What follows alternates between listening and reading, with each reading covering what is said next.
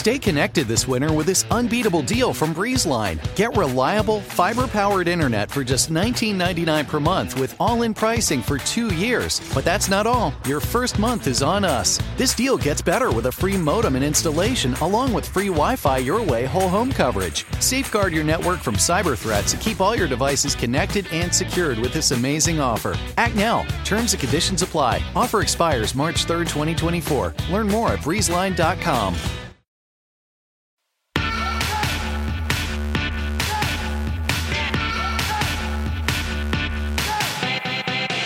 Hello and welcome to Hysteria. I'm Erin Ryan.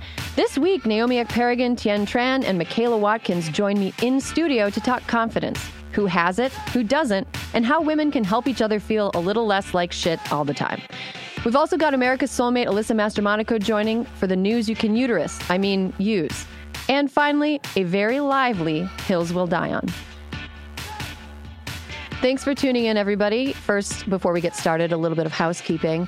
If you have a hill you'll die on that you would like to submit to us for a possible play on the show, you can record a 30-second voice memo and send it to hysteria@crooked.com. You can also get in touch with us via that email address if you have anything else you want to say. Just so you know, Caroline checks it and I check it, and there's a few other people at Crooked that can see it. So, don't send Caroline love notes that you wouldn't want me to read to.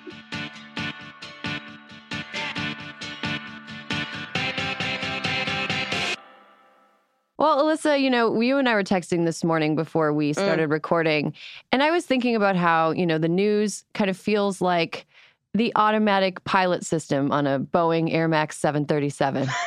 Every time I feel like my nose is starting to go up and things are starting to look up, something overrides it and tries to make me dive straight into the ground. Right? Something that only one person in America has been trained to know how to override the override. Right. And nobody knows what they're doing. And I constantly feel like I'm on the verge of crashing, especially when weeks of news seem kind of like bummers. This has been like a relay race of garbage dumpster news. Yeah. We're handing the baton, but the baton is a dirty diaper. And it's on fire. This is great. We're coming up with so many good metaphors this morning. It is bad, but, I try to remind myself that, things are bad and things are good. Things are never, ever going to always be good or always be bad. So whatever state we're in right now, however bad and dumb and inescapable it feels, it's not always going to feel this way. For now, we kind of have to tackle some unpleasant realities. And first thing I want to talk about is Trump declaring the Republican Party. Well, he said that the Republican Party would be the party of healthcare. But in reality, I know, party of health sounds like a lame ass party. I would leave. I would have one drink at that party and be like, okay, bye. And I wouldn't even say bye to everybody. I would just say bye to the person who invited me and peace out. That's me leaving the Republican Healthcare Party.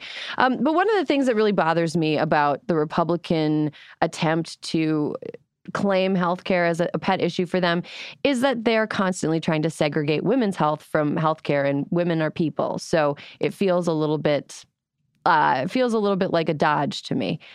First, I want to talk a little bit about what Mike Pompeo did this week.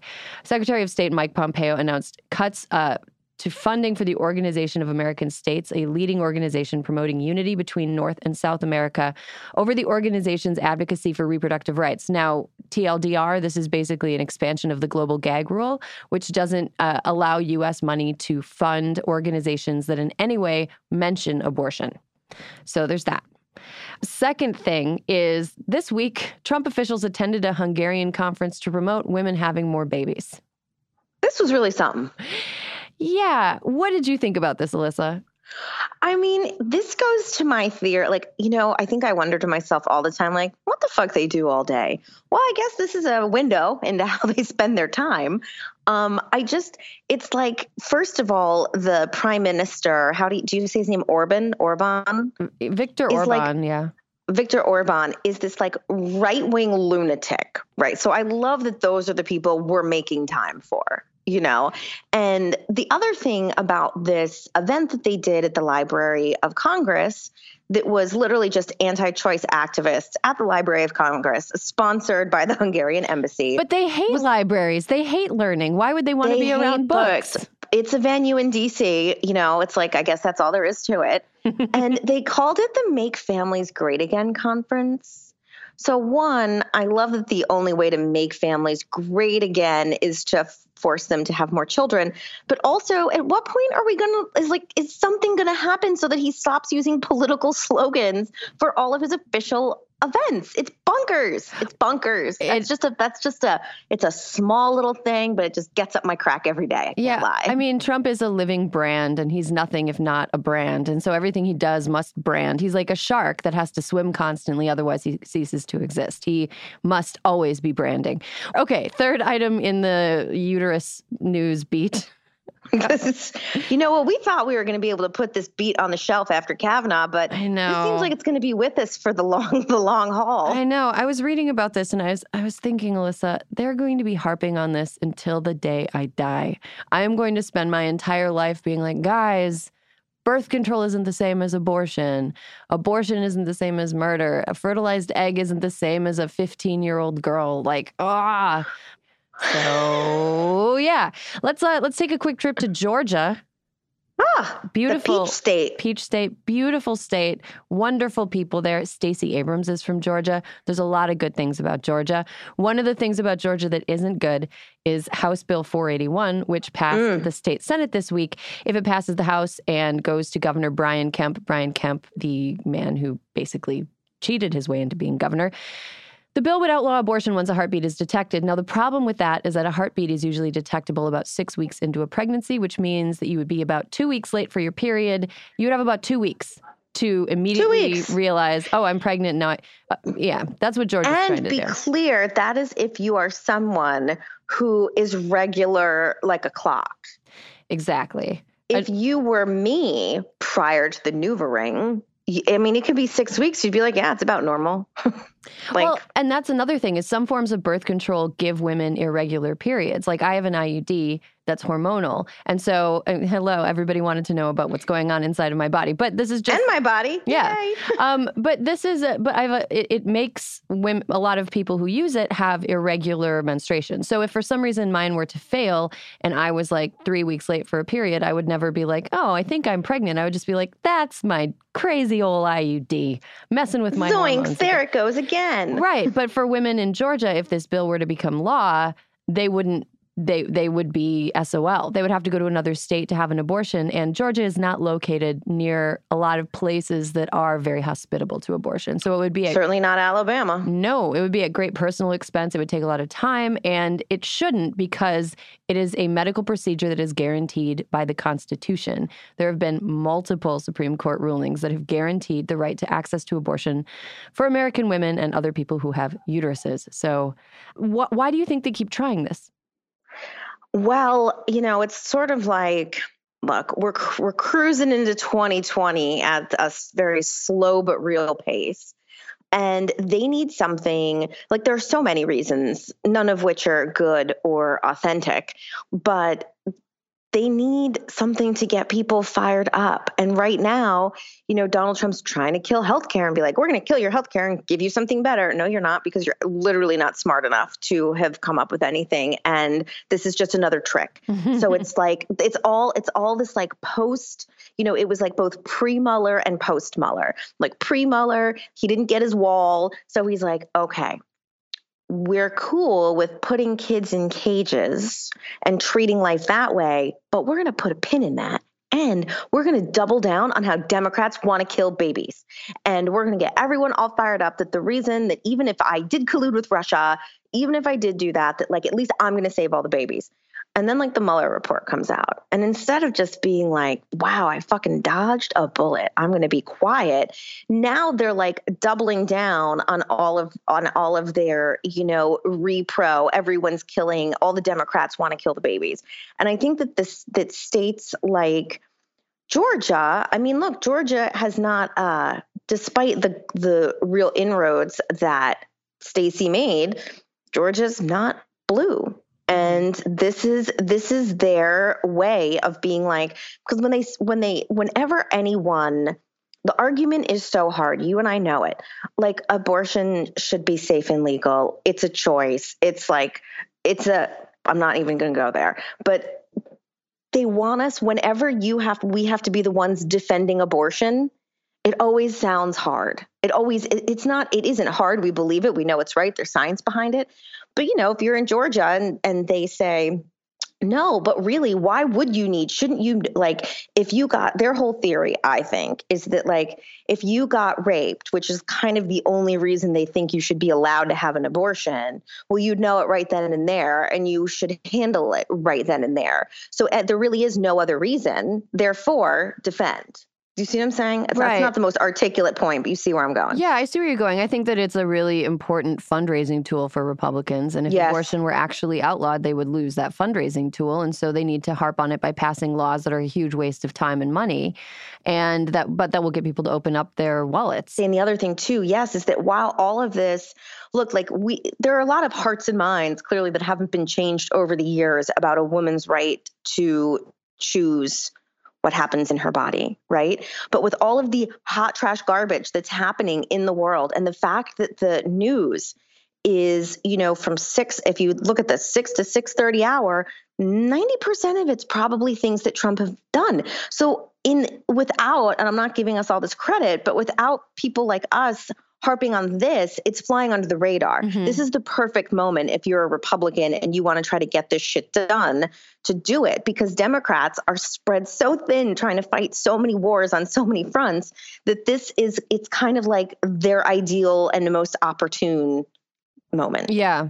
Healthcare was the most important issue in the 2018 midterm elections and the Democratic spanking that was handed out. It was the most important issue to voters then, and I believe going into 2020 will continue to be the most important issue. And I think as women, as people who care about women's issues, as people who care about women's healthcare, it's important for us to hang on white-knuckled to issues like abortion, contraception, birth control, reproductive health care, the entire range of services that women and people with uteruses would need, because we can't allow those things to be separated. It is healthcare. Women's healthcare is healthcare. And going into 2020, we need to keep talking about that, because people care more about healthcare than they do about whether or not Don Jr. is getting indicted, even though that would have been awesome. It would have been the cherry on the sundae. But no, that's why, even when you and I talk about what we're going to talk about, and we're just like, God, I guess it's another week of Uterus Weekly. We're not going to stop. No. We may get down. We may get mad. We may be sad. Okay. All those ad words. But we're not going to stop. They can't stop us. No. We can get tired. We may need to do some self-care. And maybe, wash our hair, which was my self-care today. But we're not, you can't fucking stop us. Fuck you. Yeah. Rewire News, rewire.news is a resource that I use a lot. And they have a legislation tracker, and it tells you exactly where different laws are. And it gets depressing to get lost in, but it's really good if you just want to have an idea of what's matriculating through the system. So if you guys are listening and you're interested in that, I would recommend checking out Rewire. I agree with that. Also, I would follow the Twitter feed of Elise Hogue. Elise is the president of NARAL, and she understands a lot of times, because I text her when I'm like, yo, can you break this down for the ladies? Because this is very complicated. And she does it. And she has an army behind her, but she also is just on the front lines every day, and she needs our support. And Alyssa, I am sorry that this is the end of our talk, because I'm just now getting fired up and I want to keep yelling about abortion with you. We will talk to you next week, Alyssa. All right. Till next week. Bye. Bye. We have to take a break, but when we're back, there'll be more hysteria.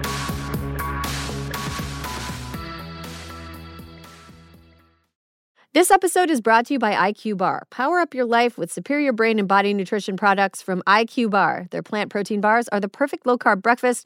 Their IQ Mix zero-sugar hydration drinks replenish electrolytes. And their IQ Joe mushroom coffees will keep you focused all day long. Start each day right with IQ Bar's brain and body boosting bars, hydration mixes, and mushroom coffees. Their ultimate sampler pack includes all three. IQ Bar empowers doers with superior brain and body nutrition. All their products are entirely free from gluten, dairy, soy, GMOs, and artificial sweeteners. And today, Hysteria listeners get an exclusive offer of 20% off plus free shipping. Just text Hysteria to 64,000. One thing I love about IQ Bar is, first of all, right now it's really dry where I am. Oh, okay. It is hard for me to stay hydrated. I'll just be going through my day and I'll be like, why am I so like parched? I'm parched. I'm in a bad mood. I feel like I'm going to pass out. And it's, you got to drink some water. You got to stay hydrated. I really like their IQ Mix Zero Sugar hydration drinks because it allows me to rehydrate myself at a time when I feel like the atmosphere is trying to take all my moisture away. Well, and sometimes you need more than just water. Sometimes you need more than just water. I also love IQ Bars because I love a portable breakfast. I love a grab-and-go breakfast, no dishes. Love something I can walk around holding and eating. I like something I can eat in my car without endangering the lives of me and every other motorist on the road. A breakfast burrito, not the safest thing to eat behind the wheel. IQ Bar, go ahead and do it. Good for you. Great ingredients. Helps you stay focused and alert throughout the day. And and you don't have to dirty any dishes. Refuel smarter with IQ Bar's Ultimate Sampler Pack. That's 7 IQ Bars, 4 IQ Mix sticks, and 4 IQ Joe sticks. And now our special podcast listeners get 20% off all IQ Bar products plus get free shipping. To get your 20% off, just text Hysteria to 64,000. Get your discount, text Hysteria to 64,000. That's HYSTERIA to 64,000. Message and data rates may apply. See terms for details. This episode of Hysteria is brought to you by Vuori. Need the perfect Mother's or Father's Day gift? Check out Vuori Performance Apparel. Drawing inspo from the coastal California lifestyle, Vuori's products inspire others to live vibrant, active lives. I love that they're calling this the coastal California lifestyle. I will embrace that instead of what I thought it was, which was the I only want to wear comfortable clothes lifestyle.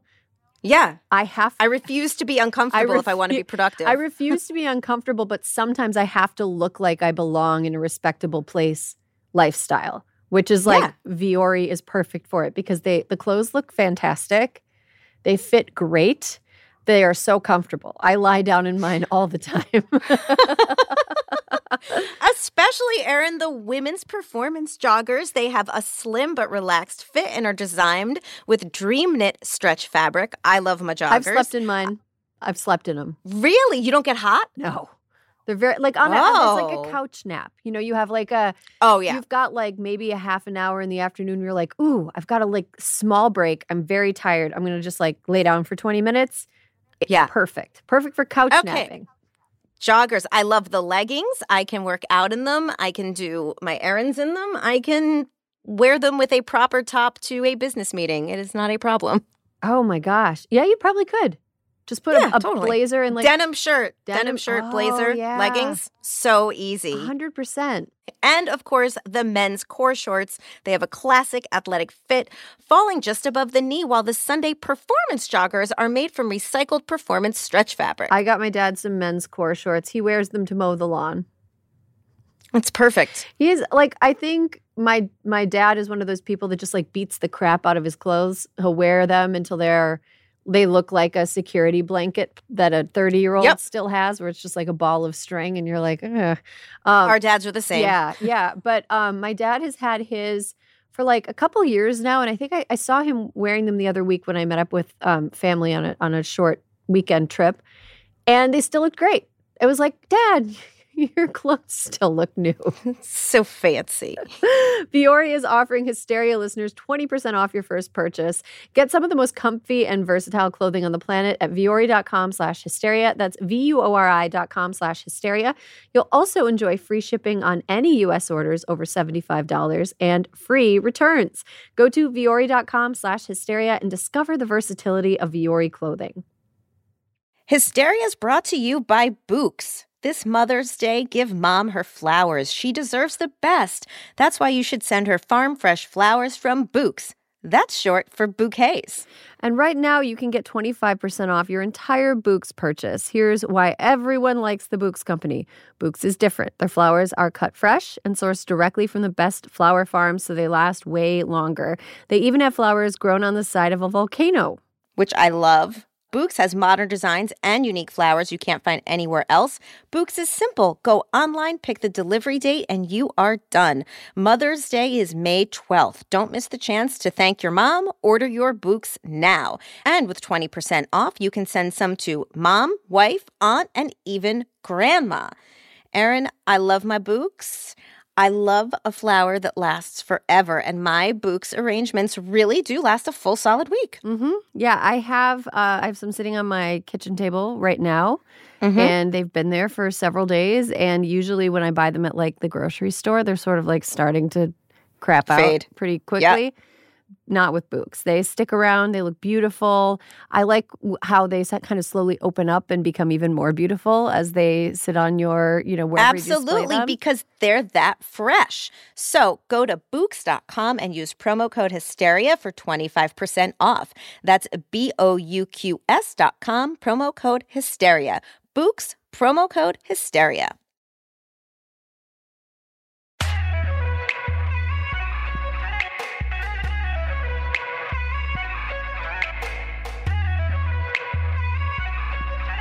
And we're back with more Hysteria, personal, political. Today we're going to talk about confidence and why we can't fucking get confident.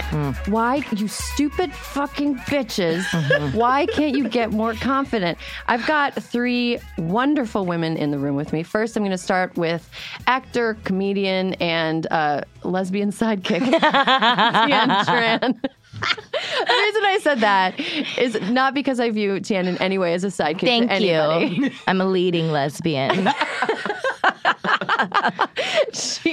You've been auditioning, and it seems like a lot of the parts fit one mold. Fit one mold. The lines that I keep getting are essentially the guy will have a problem with a woman, and I, the lesbian sidekick, will come up and be like, chicks are crazy. They've got daddy issues. That's another line. Another line I've had is, they keep saying chicks, which I absolutely... Right. Is in 1980. Is in 1980, and I also hate that. But there was another line that was like... chicks really care about hair care, so you need to be like taken care of up here and down here. Oh my God. Is the down here like the dick area? Yeah. And I'm like, why am I sharing that with you? Oh my God. Well, Ken, welcome. You're never going to be a sidekick in my heart or in my mind. Second, we have actor, comedian, and floral print wearer, and host of the podcast Couples Therapy, Naomi Ekperigin. Hey, girl, hey. You're so bright and cheerful this morning. I woke up over an hour before I had to be here, and that is huge. I like to give myself 40 minutes, and that includes a shower. So usually by the time I come in, I am serving all sorts of surliness. But today, up with the sun. How exciting. We're delighted. I'm delighted. Yeah. I could not be more delighted. And last but not least, we have working actor. Working actor. Making the jerk off. Did I make it weird? Did I make it weird by getting a job, guys? Michaela Watkins.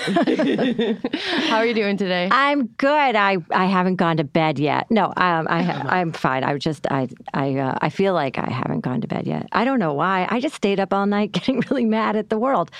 That was fun.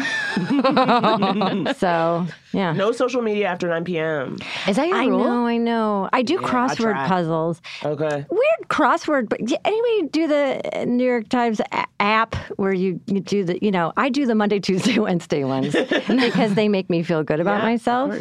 And somebody else put the puzzle together because the Wednesday felt like a Friday on steroids. Oh. Maybe it's a conspiracy. They just want you to feel. They're like, you know what? We have a slice of our audience that is reasonably intelligent, and they need to be taken down some pegs this week. We're gonna make them suffer. Let's go into our topic for today. Confidence. With 3 actors. Oh, God. Yeah, It's a roller coaster. Oh, my God. So, guys, how much like shit do you feel all the time? How many times a day does somebody make you feel like nothing? Let's go into that. One of the things I want to talk about is the kind of disparity between women and men and the way that they're confident. And whether or not confidence just on its face is something good. Naomi and I were emailing back and forth about an example of confidence just run amok, and that was the case of Elizabeth Holmes, who is also Tien's favorite. Oh my God, I'm obsessed. What? So let's solve it today. Let's solve it like we solve everything. Oh my gosh. Let's figure out how do women cross the confidence gap with men? Do we want to cross the confidence gap? And if we don't want to keep it small. Keep us small. Keep us small. Well, or do we want to just like drag men down with us? And so everybody's a little bit of a mess all the time. What is the solution? Confidence. I do like the idea that we're all a little bit of a mess. That just does feel like it creates a lot of safe spaces, a lot of group hugging. But no, most certainly we have to close the confidence gap, and women have to be more confident, especially because of that idea that, it's usually people who are less competent who tend to be more confident in their ability to do a given thing. Not less confident in general, but like someone who like knows the least about a subject will be like, I'm probably pretty good at this. But so I'm like, oh, okay, well, we got to actually have confidence when we do know what we're doing or have studied something hard or have put hours into improving. And yet we don't, because doesn't it feel like, I don't know, I feel like it was because I definitely learned from an early age that I had to be better than everybody. Like being a Black kid who went to white schools, and my mom was very like, okay, no one is looking out for you and no one wants you there. So you have to prove you deserve to be there at every turn. Well, that's a lot of pressure when you're 10 and your breasts are budding. You know what I mean? Yeah. And I think that carries over into adulthood, definitely. Right. I think it like you brought up, Naomi, I think it's definitely a gender thing, but it's also a race thing. And it depends on how much money you have and where you're living and where you're going to school. And also, you brought up an important point. Breasts budding, which is huge, by the way. Huge. Because for me, I didn't want anybody to look at me. So that's when the shoulder shrug started to happen, and I started to cave and try to be as tiny and invisible as humanly possible at a really important age. Yeah. Well, anytime anything is changing with you physically, that makes people less confident. And there have been studies that have found that girls before they're about 12 are about as confident as little boys, but then once they hit 12 and once the boobs start coming and things start changing, then they all of a sudden fall off, which is really a shame. I think, Tien, did you experience adolescence as a time when confidence was shaken? Oh, yes. Like, are you asking like if I was a confident like kid? Yeah. Oh, I wasn't.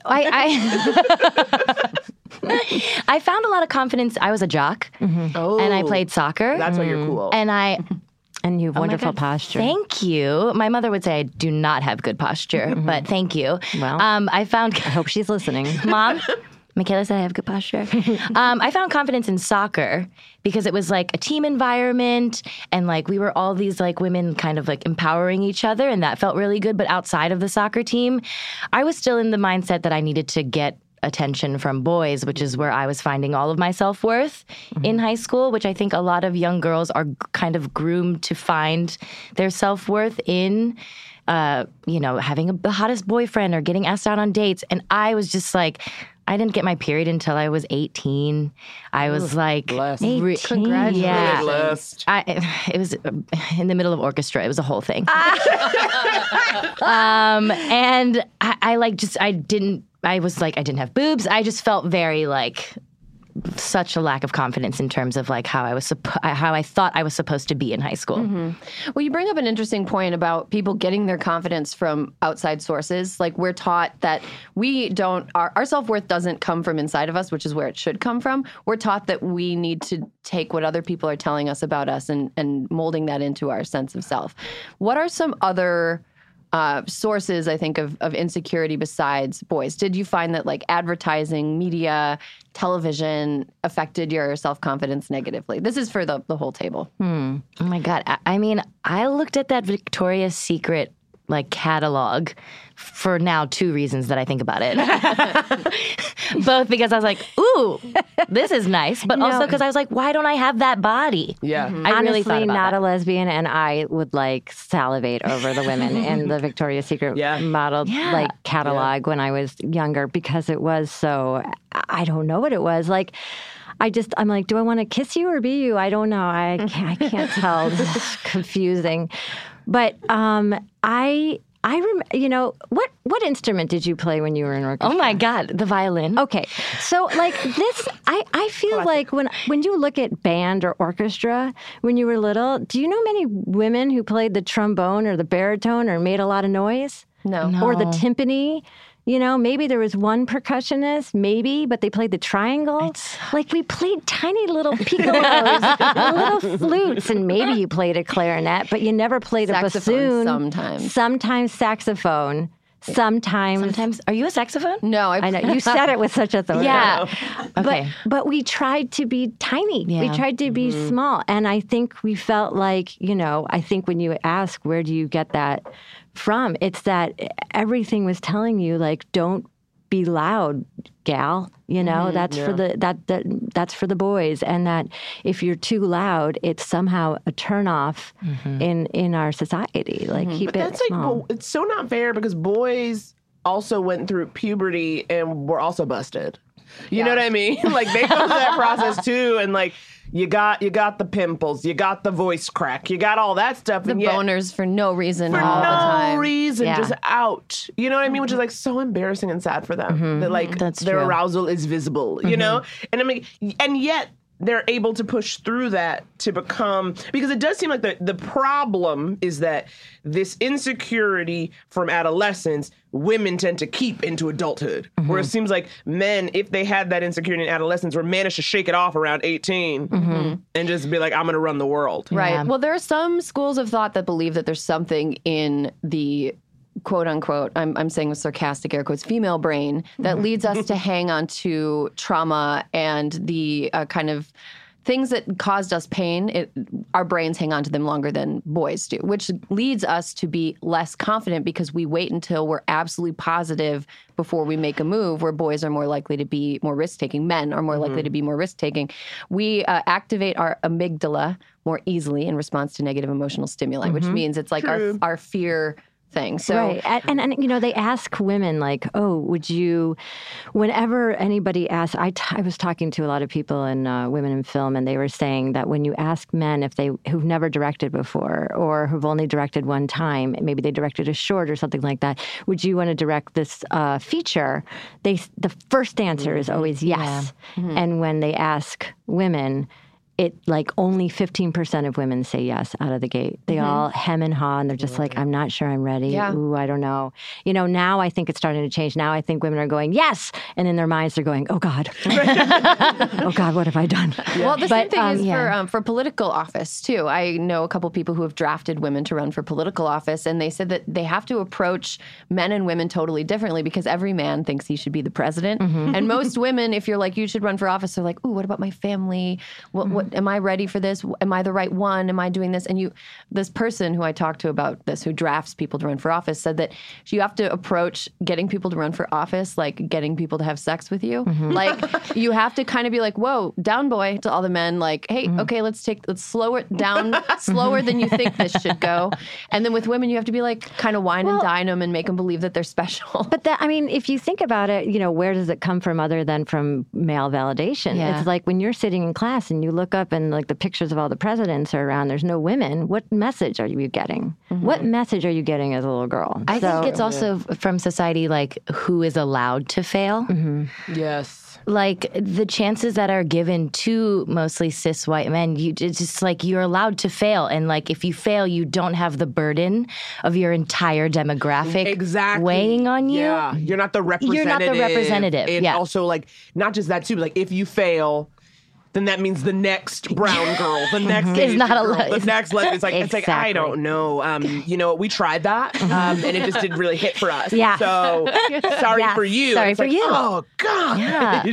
Well, my question is, like, we have all this shit thrown at us. I feel like the world kind of sees a little girl's like, oh hell yeah, I'm gonna beat this girl to dust. And if you're able to emerge into adulthood, only semi fucked up, or with enough confidence to try to work in show business or try to do a difficult career that isn't show business, How do you turn the corner? We all obviously turned some kind of corner. No, Michaela, it says that she still has. I did not. I did not. Do you really feel like you're not confident people? I think I've turned some corners for sure. I think. Okay, first of all, I think our parents do us a service and a disservice when we're younger, and they say, I'm the youngest of 3 girls, and my dad would always say like, "Oh, Sarah, she's the this one, she's the smart one or whatever, and Becca, she's the this like the shy one, she's and or I'm the funny one, and it's like it gave us confidence in this area that we sort of probably exploited later on, but it really gave us a sort of this weird fixed mindset that we couldn't do these other things, And I know it was sort of meant as like kind of a fun, thing to sort of label as girls of like, we're like what our superpower was, But it was also, I think it really sort of limited us and minimized us. And it was only, I have to say, I think the biggest way to sort of get confidence is I have to continue to do things that are super risky. And as soon as I stop taking risks, like when I started doing improv, I would literally be almost throwing up backstage and asking myself, why am I doing this? Why am I doing this? And then when I kept forcing myself to take that step onto the stage and having no idea if it was going to be a good show or not and still inviting people anyway, eventually I started to go, I have no control over this and it's going to be what it is, but I feel competent I feel okay in the unknown enough that I started to have confidence and it started to manifest in all these other little areas of my life. Mm-hmm. Yeah. But did you ever actually throw up? Yeah. Really? Yeah. Or just like empty my bowels. Like that's my, not to jump on and be like, that's my thing. Diarrhea is my thing, girl, too. Yeah. I mean, it goes one way or the other.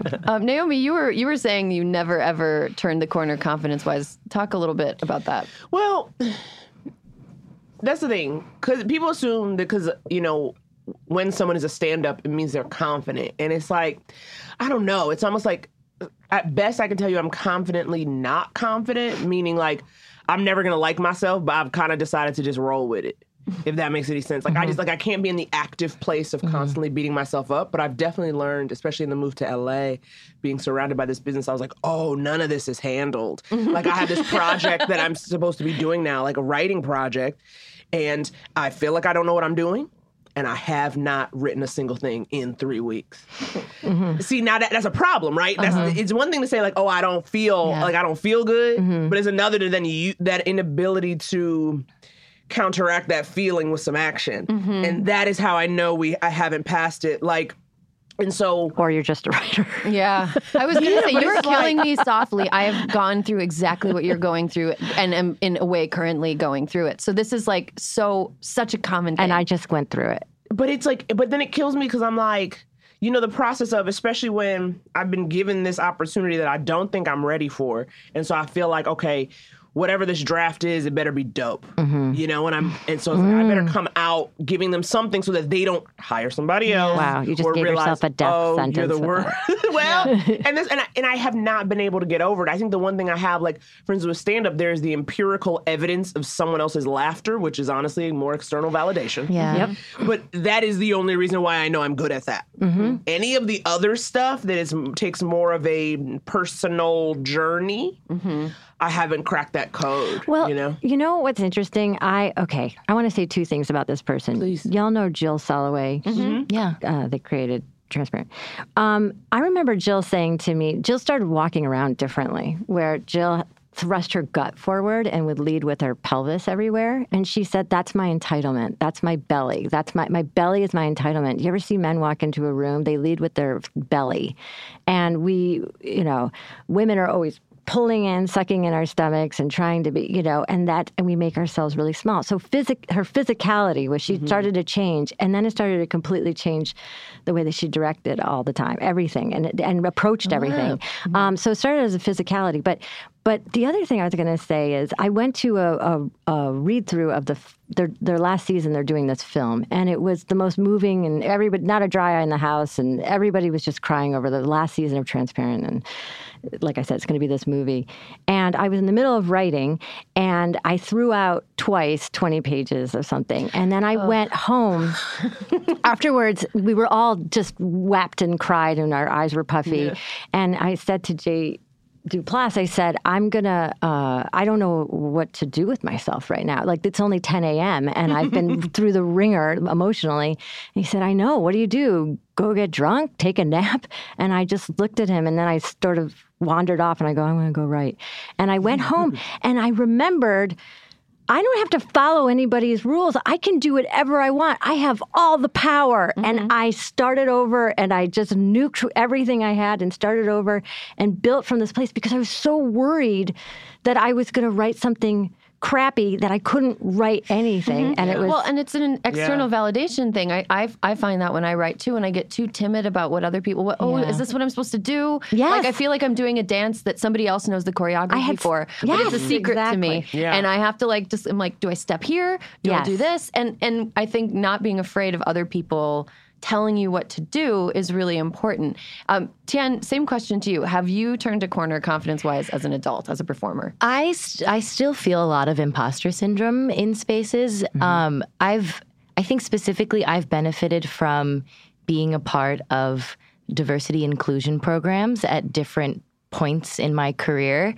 And they're great for a lot of reasons, but they have also kind of bred this imposter syndrome in me because I'll have folks, well-meaning folks, be like, you're only here because of that. Mm-hmm. Ugh. And so it's like it's a constant battle of being... That sounds like a real well-meaning folk. I know. You're right.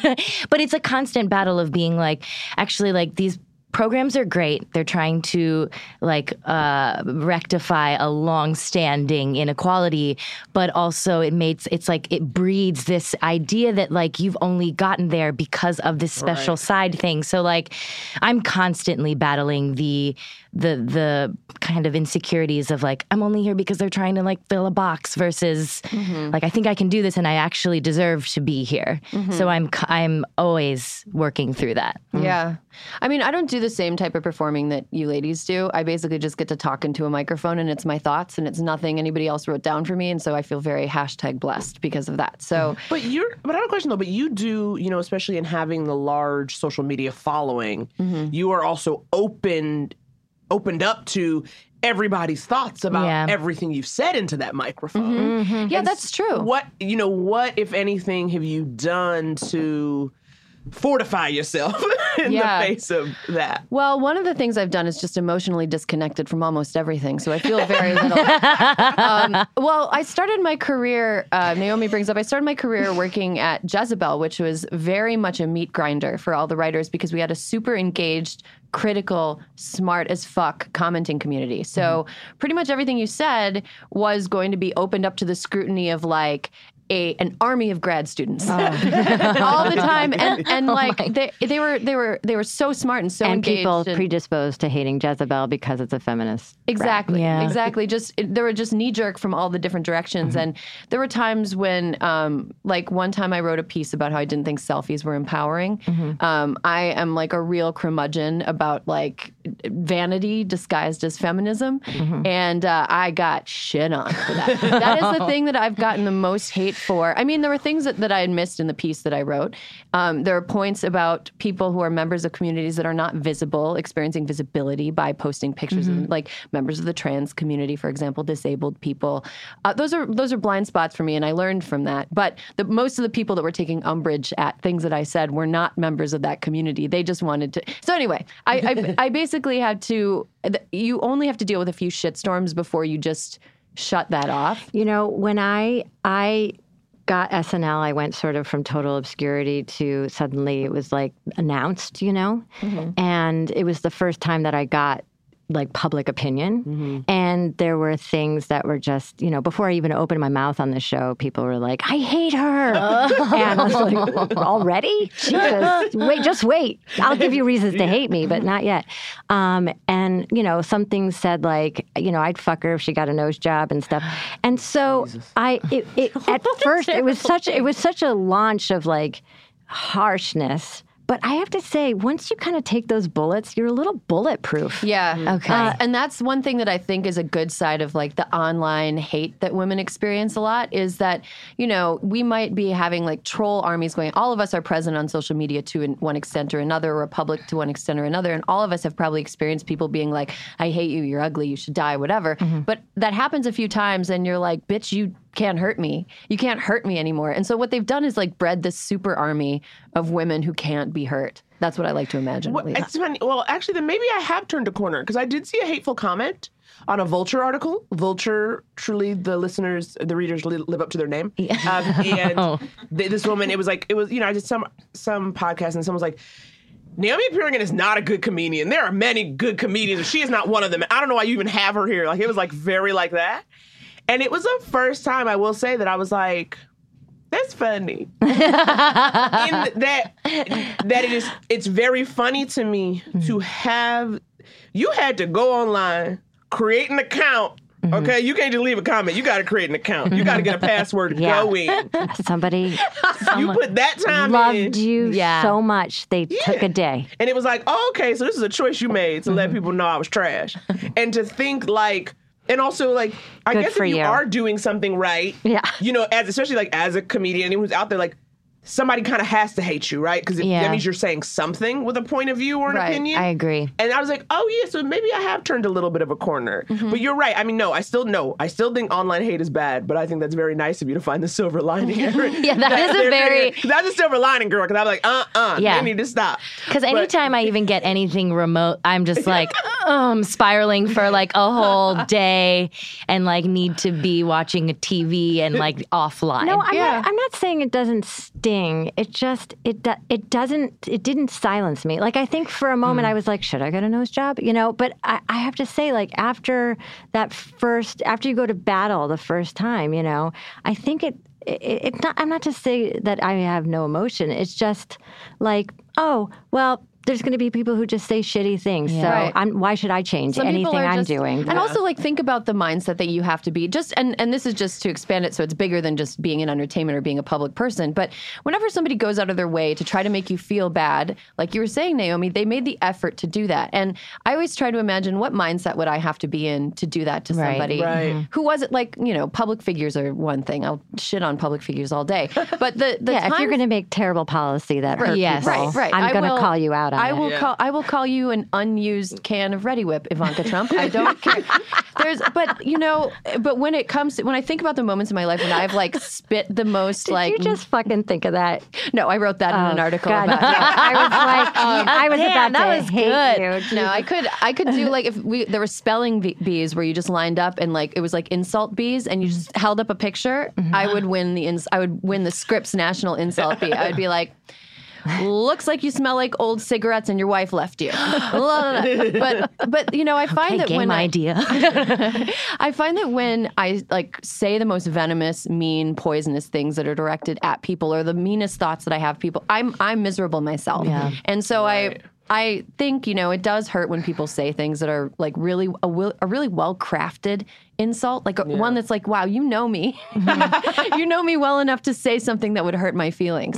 But when I hear one of those, I think, well, you're also in a bad place mentally. So like I kind of, you can't possibly bring me down to how bad you feel when you said that about me. Right. So I guess when you ask, like, do I have confidence? And I'm like, no, not really. It's because I have imposter syndrome as well. But I think I have confidence in the way that where you would think people would make me feel small and diminished, I kind of, that's the weird thing. Like, that's what I can push through. It's when people I admire and love and I work with them and I'm in a room with them. I surround myself with really powerful, bossy broads. I'm always been attracted to them. You know, I used to joke that like we fuck the men that we want to be. If, you know, for straight women, like that's like who I would want to take a little piece of them and put it in me, and like think that by osmosis, steal their essence by having their penis sex in is me, crazy. I could.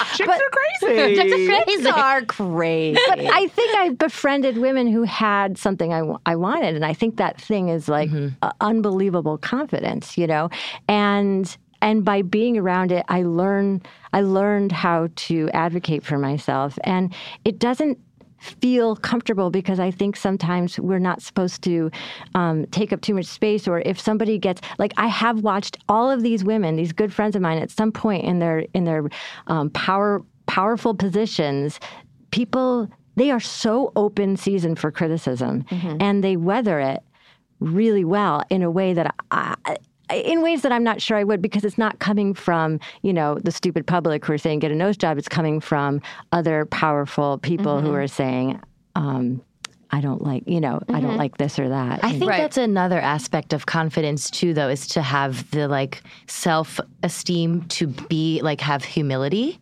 Like I think I've turned the corner in that way. They're like, I'm confident enough in myself that I'm okay to take criticism from people that I respect and admire, and also to be like, I actually don't know what I'm doing. Can you help me? But I think saying I don't know what I'm doing, to me, like when I think of the etymology of the word confident or confidence, it means having full trust, right? And I don't have full trust in somebody who pretends to know everything. Yes. I have full trust in somebody who, like all the women directors that we've had have come out and go, I said, oh, should I do this? And they go, I don't know, try it. You know, and I'm like, I fully trust you, because then you'll come back and go, nah.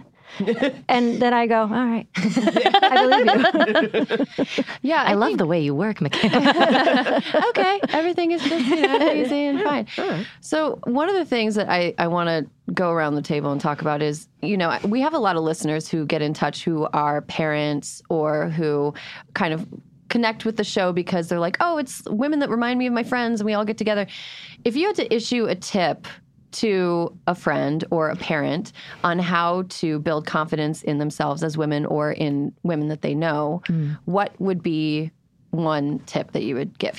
I'll start with mine. Question. I love that. I'll start with mine just because I have it at the ready because I formulated the question, I answered it, so I kind of cheated on it. I got the answer key in my head. So when I was a kid, I was a late bloomer as well, but I was also in a small town, so I was like a big fish in a small town. We're not late bloomers. Well, no, I'm kidding. I'm joking. I'm joking. I was still waiting. Oh, right. You got your period when you were 25. You're a blessed woman for it. But I was a late bloomer, and so I was smaller than everybody, and I was a lot more into school than everybody. I was a real fucking dweeb. One of the things I really appreciated from my parents was that I don't ever remember my mom and dad singling me out and telling me that I was like, you're pretty, you're beautiful, you're this, you're this, you're this. They never really commented on my looks. They never really made that a thing that I focused on. And as a result, I focus on it now. Yeah, right. As a result, I'm obsessed with my looks now. My closet is just, it looks like, it's like a costume trunk. It's an 8-year-old girl's fantasy It's land. just all like feather boas and silken robes. But one thing that I think really helped me was that the compliments that I received from my parents and from members of my family were not based on superficial things. They were based on like, Erin, you told a funny joke, or that's a really cool drawing you made, or that paper was great, or that's a really smart comment, or I like that you cleaned your room. It was just about my actions, and it was about my thoughts and my brain and my personality, and it wasn't about the way I looked. So I didn't grow up hinging my entire self-worth on something that is destined to fade. Any day now. Any day it's going to go away. But I'm prepared because I built a personality around other things. So that's my main tip for people. Just got one. Wow. Okay. I just popped in my head. Do you mind if I go? No, please go. You guys have one? I don't know. Yeah, Okay. All right. This will give you time to think. Because that's such a great question. And here's my answer. My parents raised me to be so independent. They didn't do shit for me. I did my own laundry. I was a latchkey kid, so I would prepare meals. And they also, my dad, we went on sabbatical. My dad's a math professor, and we went to France when I was 14.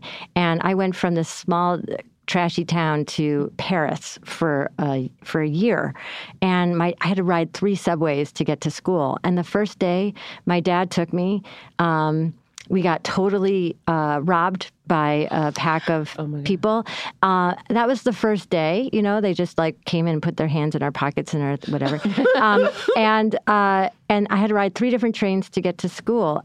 My dad rode with me the first day to show me how to do it and never did it again.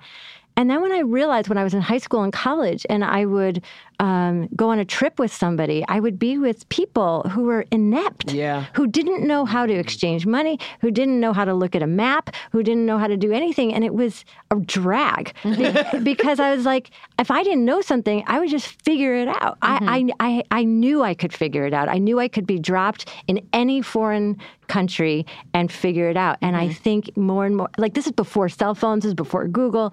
So, when I see kids who are just like, oh, mom, calling their mom for everything or their dad, when any kind of adversity comes up, it's just weird to me because I was so hung out to dry. And I can't say, thrown in the deep end, but I can't say that, it was comfortable at the time.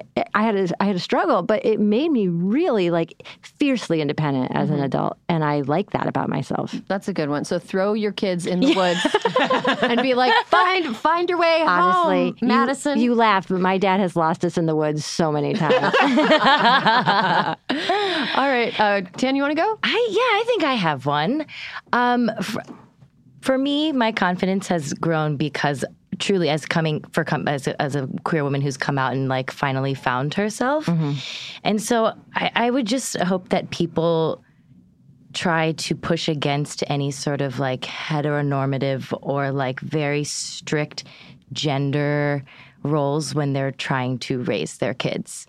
And so I appreciated that my parents on some level really didn't push any of those narratives on me that much. They let me play sports and get dirty and wear Umbro shorts all the time and flashback. I know. I wore Umbros and Sambas 24/7 and soccer shirts that were girls rule, boys drool. Oh my God. I already have a crush on you. I'm that girl. So I had truly so many of those T-shirts that were Jack can play soccer, so can Jill, and a lot of no fear. Yes, a lot of no fear, a lot of Adidas. All day I dream about soccer, and it's a little girl. But just my parents letting me do that and explore playing with the boys and playing soccer and just breaking sort of very strict gender roles and gender expectations, I think allow women and girls to explore the full spectrum of what is possible. That's a great one. Okay, I think I have one. This is not something I've done, but this is something I truly believe works. I think it's one of the things that I know in the moments that I have done it is physical activity.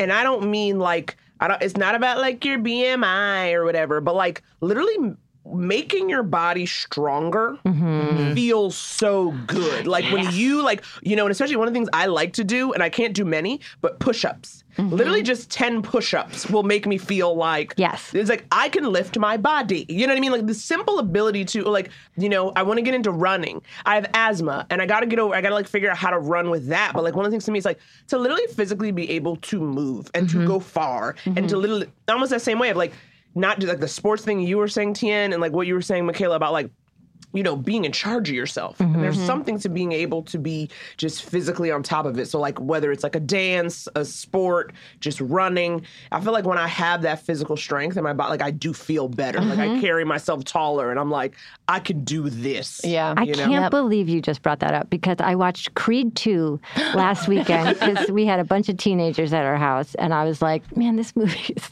a little cheesy.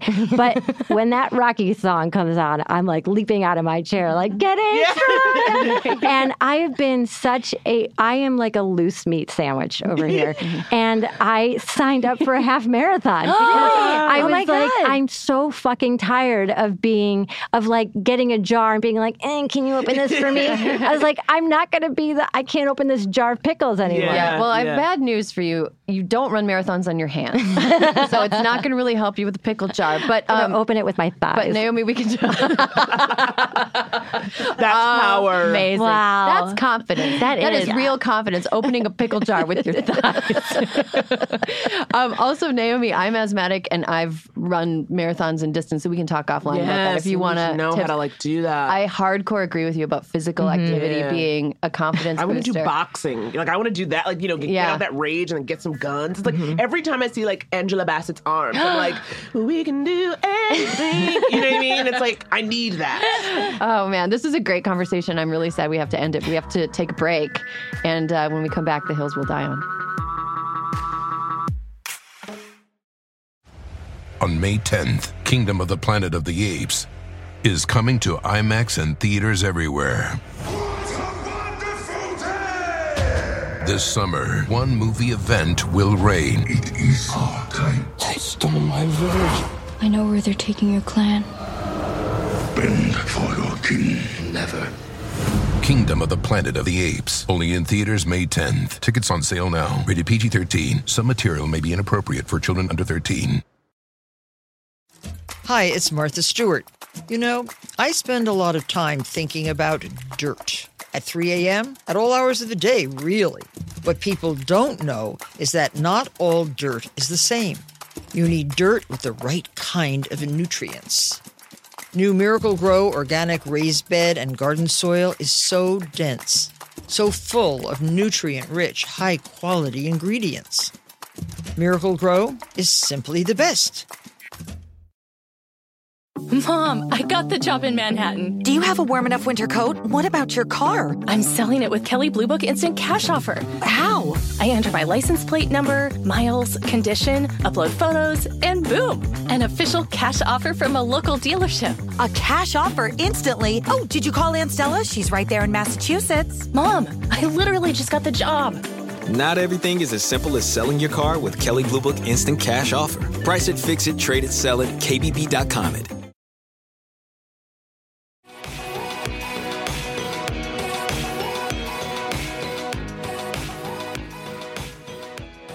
And we're back with more hysteria. We've reached the part of the show where we take adamant stances on things that don't really matter. It's The Hills Will Die On. First, we have a listener hill to get to. Let's roll it. Hey, hysteria ladies, here's the hill I'll die on. It drives me nuts when you're sitting around a table with people eating and someone wants to say something, but they have a mouthful of food, so they put their hand in front of their mouth and then proceed to speak with a mouthful of food. Oh, that's my hill. Somebody, I do that. I apologize. I do that. I apologize. I mean, I respect the hill. Like, I am wrong. I'm wrong too. Yeah. We're monsters. We are. We are. We're all chewing with our mouths open, watching her die alone on that hill. Like, I know. That's fair. Yep, watching it like a snowblower go into my hair and everything. All right, Michaela, you got a hill you'll die on this week. Oh, okay. I was just going to say, if you're a respectable ophthalmologist, don't go on. And you know who you are. Oh my God. Don't also sell glasses in your office. And I say this because I'm onto you. I'm onto this racket. Like, I understand if you're Pearl Vision Center, okay? People go in there, they get some dinky little prescription, and they're like, I just hooked me up with some glasses right now. But first of all, the eye racket is weird. It's the only doctor you go to where every single time I go, I'm getting worse, not better. Like, I walk in there, and they're not like, oh, good, we've cured your vision. They're always like, I'm sorry, your vision's more terrible. And I'm like, great, I'll see you in 6 months. And I'll come back and I'll be worse off. That's crazy. So when I'm there, they do this thing. I'm onto you. I asked for I don't want to buy your glasses. I want to go get sexy, cool glasses somewhere on Abbot Kinney, probably.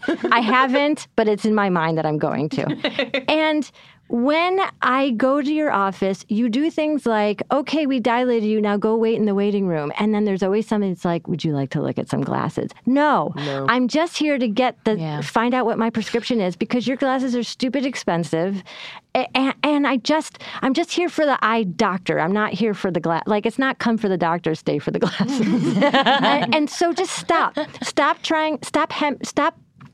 strategically putting me in waiting rooms so I'll like get bored and look at your glasses, which I will inevitably do. And also when I say like, can I have my prescription? They're cagey about it. Oh yeah. They're cagey about it. They don't want you to know your own like, why prescription. it's my prescription. It's same with blood tests. Sometimes they're real weird about blood tests. It's my fucking blood. Give me my prescription. Tell me how my blood's doing. It's mine, not yours. You already got paid. This is a transactional relationship, and we're done. The end. I think that's fair. I do think it's a racket. I never understood the like need to get my contacts represcribed every year. Like I'm going to overdose on contacts unless I'm responsibly. I'm just going to sit there. Oh no! Also, I can't. why don't they do them together? Yeah. Like you go in for an eye exam for glasses, and it's like, oh well, test you for contacts. It's like a whole separate production. Oh well, there's a reason for that actually. What's the reason? They can't do it in one sitting? Oh, no, they can do it in one sitting. They're saying you have to come back and do it? Yes. Racket. Okay, that's a racket. Yeah, it's a separate appointment. No. That's ridiculous. That's ridiculous. Bull to the shit. Yeah. Wow. Bullshit. You're getting tricked. We're all getting tricked. We're all getting hosed. Yeah. Let's stop wearing our contacts and glasses out of protest. Yeah. Insert canned noise of car crashing. All right. Well, that's a good hill, Michaela. Thank you. Well, Michaela had to get spirited away, beamed up to Hollywood land because she had a call time. So we're going to finish The Hills Will Die On, just the three of us. I think we can handle it, right, ladies? I think we can handle it. We can handle it. Who wants to go next? I'm confident we can handle it. We can handle this. I'm confident, too. I got so much confidence from that last segment. Naomi, do you want to die on a hill? Sure. Okay. Now let me explain. Something that I'm like not here for at all is when people have Instagram accounts of their animals. No, I love that part. When they are speaking as their animals in this made up, not quite English that is supposed to be the voice of their dog or cat. Okay, look. I am not going to believe that your animal can type anyway. So if you're going to create this entire caption, says, Mom says Icon has cheese bacon, something where it's like, it's just you are typing. You ain't fooling nobody. Can you please just write in the language you speak as a normal ass human being? None of this fake animal language. Okay? God. What is it? What is a ruse? What is the ruse we decided? Was it all because of I Can Has Cheeseburger? And then people just went off the rails? Because trust me, you know my Instagram is full of animals. Animals and babies. That's like my one safe space on the internet. But all these captions of misspelled words and nonsense, we have to stop. We have to stop. I know who it is. And that is the hill I will die on. That's good. That's good. Maybe the animals are the ones typing their human language captions. Absolutely not. Oh my God. You heard Naomi. Use the King's English when you caption your animal's Instagram Whatever account. your native tongue is, just don't try to trick me like your animal learned just enough English to open up an Instagram account and do a lengthy ass post about all the walks and food it ate, but not enough to spell words correctly and be grammatically accurate. Get out of here.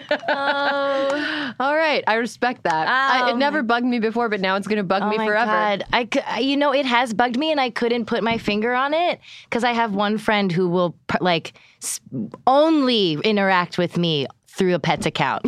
And now I'm like, now I know why. It's been bothering me. It's because of this weird language. Yeah. Oh my gosh. That language kills me. Yeah, it's pretty bad. All right, Tien. Okay. My hill that I will die on is that I know people have a lot of strong feelings about certain condiments and which ones are the best. I'm here to tell you that A1 steak sauce is the absolute best condiment in the whole world, okay? It should be on the table with ketchup and salt and sugar and pepper as like it. Sugar? I mean, when you're at a diner and like it's salt and pepper, sugar, ketchup, A1 steak sauce should also be on there. It goes great on everything. I'm talking meats. I'm talking steak and chicken and rice and pizza. I'm serious. I put yes, dip it in your pizza. Like dip your pizza in A1 steak sauce. Dip your veggies in A1 steak sauce. It is the absolute, just the original. Don't fuck around with any of the other A1 steak sauce flavors. Just the original A1 steak sauce is the absolute best condiment in the universe.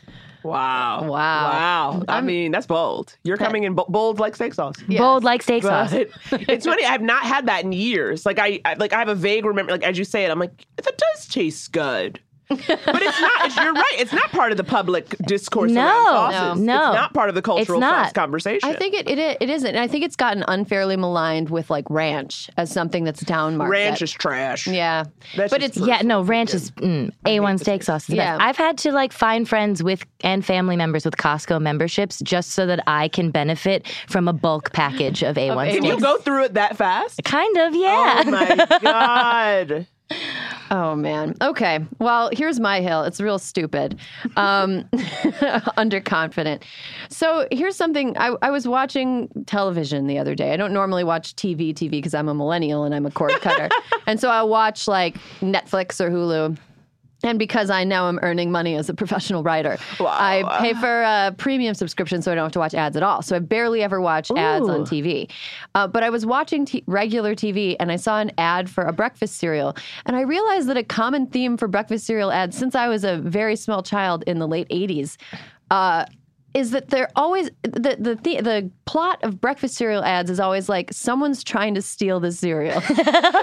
Like, why is this? Why the rabbit is trying to steal the cereal from the kids? The kids are trying to steal the cereal from the leprechaun. Barney and Fred are feuding over the cereal.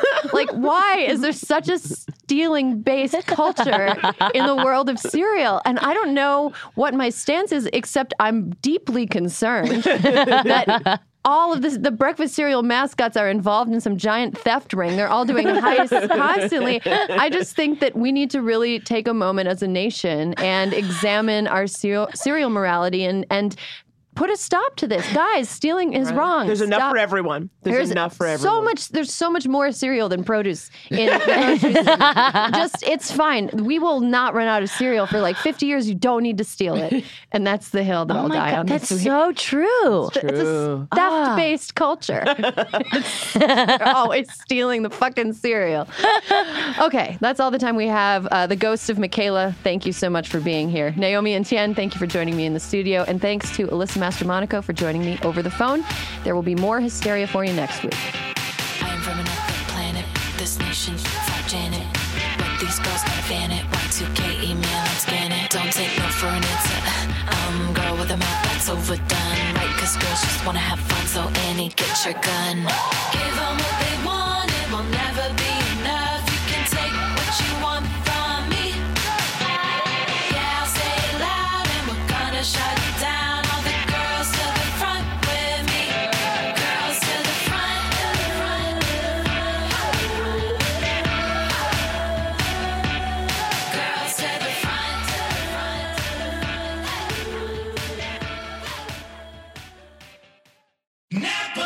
Silence is golden, especially when it comes to brakes. That's why Napa Silent Guard are built to be one of the smoothest and most quiet brakes on the market. Made with fiber-reinforced shims that eliminate noise for the life of the pad, rubber-coated hardware for a better fit, and quality design that meets and exceeds OE performance. Silent Guard brakes deliver the stopping power drivers demand. Available now at Napa locations nationwide.